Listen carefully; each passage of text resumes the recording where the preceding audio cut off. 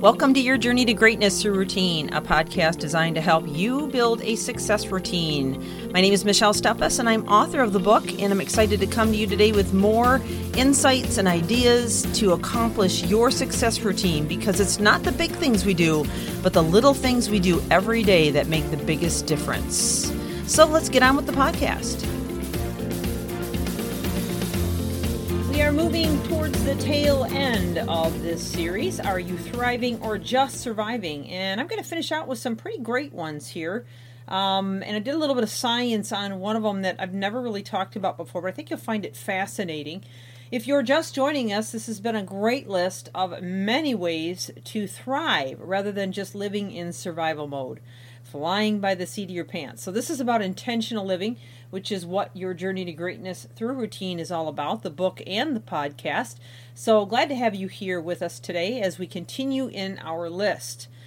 So the next one on our list is to seek out the good in every situation. Now, I know that maybe sound like it's a big stretch, especially if you're facing some big challenges right now in your life, and we all have, and we tend to run into them every single day of our lives. But if we can really train ourselves, and that's really what this is about, is learning how to train yourself, because it's not natural to just think positive. It's not natural to seek out the good all the time. In fact, a lot of times we're hit right square in the face with nothing but bad.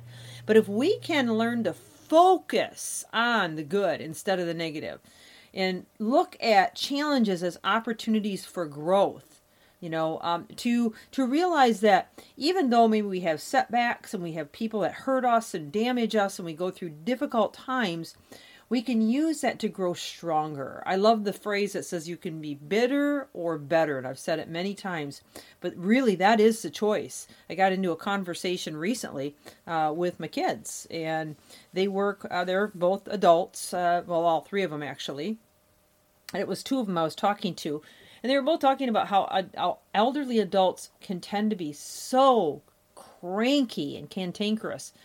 And, it's not fair to just stereotype one particular age group of people and, say, hey, these are the group that's crabby. And they know that. They fully know that. They said they know a lot of, elderly people that are very, very nice. But really what it boils down to is that these elderly people that are cranky like that are either just having a bad day, which is very possible, or maybe had something bad happen to them, and that's where we need to, make sure we're exercising empathy, which is part of emotional intelligence. But you know what? Sometimes they're just bitter on life.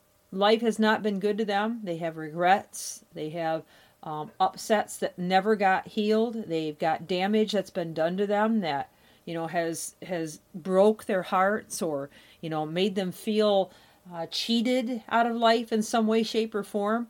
And they get bitter. So here again, you can choose to get better or bitter, because, I can think of people, for example, Corrie ten Boom. If you don't know who that is, she wrote a book called The Hiding Place, and there's actually a movie on it too.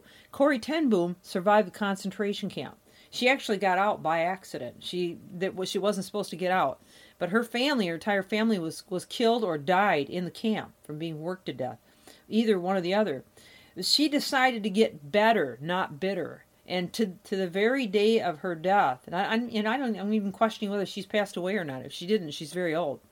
But she just exercised forgiveness and love and grace. And, she lived a very wonderful, full life and looks back at her life now with no regrets.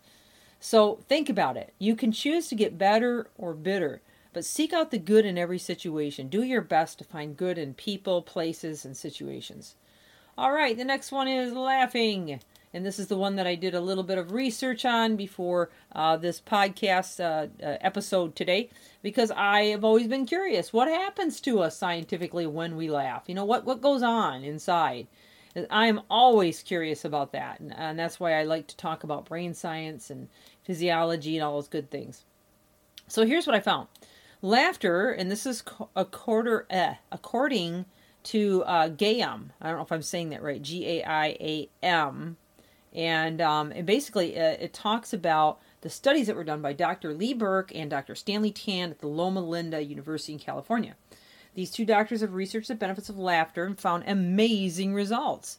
So here we go. Number one, it lowers your blood pressure. People who lower their blood pressure, even those who start at normal levels, will reduce their risk of stroke and heart attack. So grab the Sunday paper, turn on a comedy show, and flip the funny pages and enjoy your laughter medicine. So that's the first one. Number 2, it reduces stress hormone levels, which is no surprise to me. Actually reducing cortisol, increasing oxytocin, serotonin, and dopamine, which are all the good, wonderful, happy neurochemicals that we definitely want to spur on to produce more of. So that's a big one right there.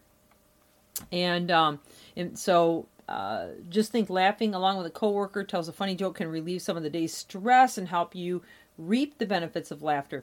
Number 3, it works your abs. How many times have you had a side splitting laughter? I have, and yeah, it can actually almost get to the point of hurting because you're working out. So that's kind of a cool thing right there. I've never heard of that one before, but it's obviously true. Number 4, improves cardiac health. Laughter is a great cardio workout, especially for those who may be incapable of doing physical activity due to injury or illness. But it gets your heart pumping and burns a similar amount of calories per hour as walking at a slow, moderate pace. So, laugh. Number 5, it boosts your T cells, which are very important. And so if you want to boost your T cells, basically what we're talking about here is specialized immune system cells that are just waiting in your body for activation. When you laugh, you activate those T cells that immediately begin to help you fight off sickness. So next time you feel cold coming on or whatever, make sure that you're laughing.